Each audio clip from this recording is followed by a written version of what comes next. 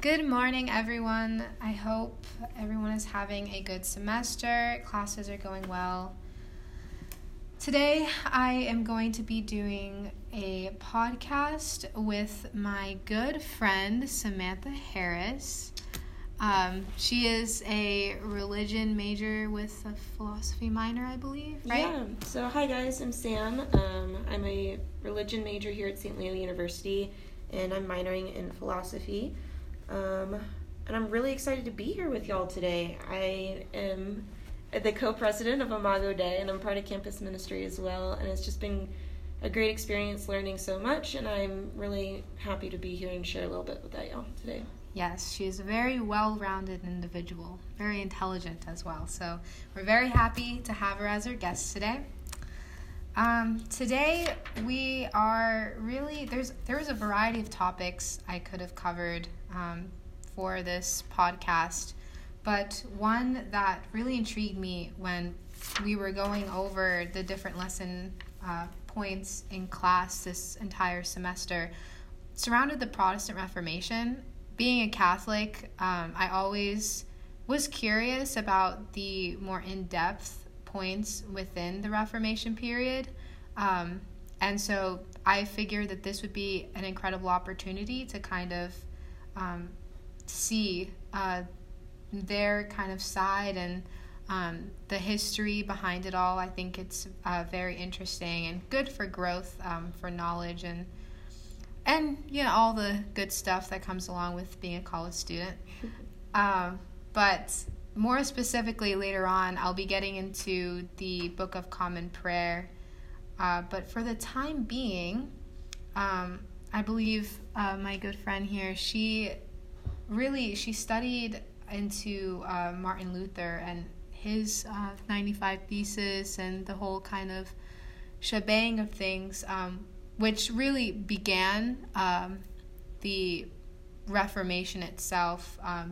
This all happening before, but I'm going to stop talking now, and I'll pass it on to Sam here so she could provide us with her knowledge. Awesome. Thanks, Julia. So I got to study the Protestant Reformation in a few of my classes. I particularly wrote a paper on Luther.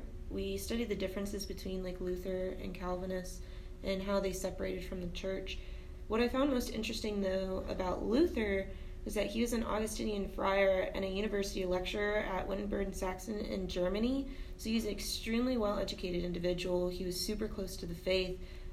As a priest, he knew what was going on, firsthand. But what bothered him most in the Catholic Church at the time was the idea of indulgences. So the church was actually asking people for money, but in a way that if you gave the church money, the church promised to take away some of your time in purgatory. This was very grounded, very rooted in the idea of greed. It's one thing to give tithes to the church, it's something else entirely to promise salvation through finances, and Luther saw that as a great problem, on top of some other things that he disagreed with. But in 1517, he wrote his famous 95 Theses, which I believe you guys covered in class, in which... Somewhat, kind of. A little bit. So in that, he mentioned all the different things that he wanted to reform, he wanted to change. It's not that he hated his faith, it was that he saw the need for growth and the need for change. But I know from there, the Protestant Reformation kept growing. I know that you personally did some research on King Henry VIII. Mm-hmm. Yeah, so really, King Henry VIII kind of pushed things to further. It seems like, Martin Luther, I didn't know that he was as educated as he was. That wasn't ever really something I knew about, so that's quite interesting. But so King Henry VIII, in 1534, he requested from the church to separate from his wife at the time, Catherine of Aragon. This was simply because she could not produce a male heir, and as we all know, during this time period, people were looking for male heirs, not female heirs. So he requested this, but the church didn't grant that.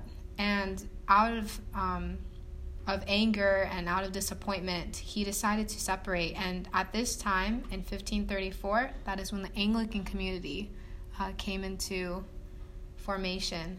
And this excited people greatly because with the things that were happening with Martin Luther and all these different separations, the people were ready to kind of just want to do their own thing. They had this revolutionary spirit. And this all really prompted these events to occur. This kind of gets me into now, obviously, like there's kind of a big year gap, but we see that in 1533, sorry, wrong date, not 1533, sorry about that. In 1549, a man by the name of Thomas Cranmer, he became an Archbishop of Canterbury around the 1550s, and basically he was the first developer of the Book of Common Prayer. Now, what is the Book of Common Prayer? Have you ever heard of it before, or is this your first time kind of hearing about it? I personally haven't done too much research on the Book of Common Prayer. I know it's been mentioned a few times in class that it was definitely a Protestant idea, but if you could elaborate more on it, that'd be cool. Yeah. So basically, the book was just kind of, at the beginning, at its beginning stages, it was really only a collection of different prayers, kind of like how our missals are today. We have your different, the sacraments that are in there. You have your evening prayers, maybe some dinner prayers, all the good kind of content.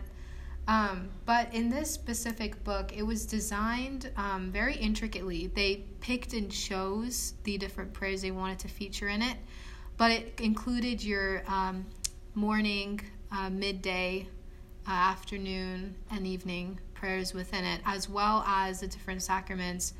But all the while making sure there's no Catholic ideology as much in it. They had this as kind of like a cover-up from the Catholic Church to kind of hide that this book wasn't a part of them, because the Catholic Church was really trying to not have this separation continue. They wanted to really try to get back together as church and state united, but obviously the people weren't really wanting that anymore. So basically, it was just a collection of different prayers that was first started by Thomas Cranmer.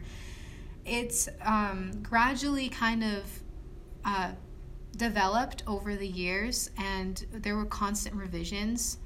The downside with the book was that depending on who was in power, so who was king at the time, or as we get into a little, like, and soon, who was queen at the time, it really depended on what they wanted to convince the people. And so the Book of Common Prayer for them was kind of an outlet of brainwashing and trying to convince the people to go on their side.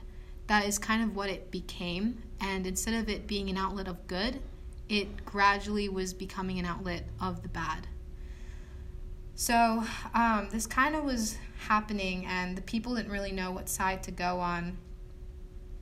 But in 1553, under Catholic Queen Mary, she restored the Latin liturgical books, and she was against this Book of Common Prayer and the Protestant Reformation that was really happening.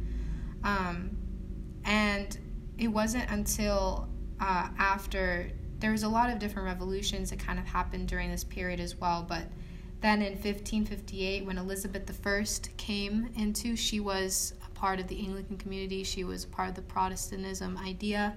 And so she restored the Book of Common Prayer, and it was becoming more widely accepted than in the beginning. So is the Book of Common Prayer still used today by our Protestant brothers and sisters? It is, actually. Obviously not in its original formatting, but through all the revisions. Things changed. Catholics don't use indulgences anymore, you know? Yes, thank goodness. Oh my gosh, that would not be good if we did. But yeah, so our Protestant and Anglican people, they do use the Book of Common Prayer today. It's mainly just for private practice, and they do use it in their church services. But it was pretty impactful, as we see in both the religious and political realms. But that's all we have for today. Thank you so much for tuning into this short little lesson period. I know it was a lot to squeeze in a short amount of time, but thank you again to my good friend Samantha Harris. Of course. Thank you guys for having me today. It was an absolute pleasure being here. Yes, and thank you again. And I hope everyone has a good rest of their semester. All right, bye.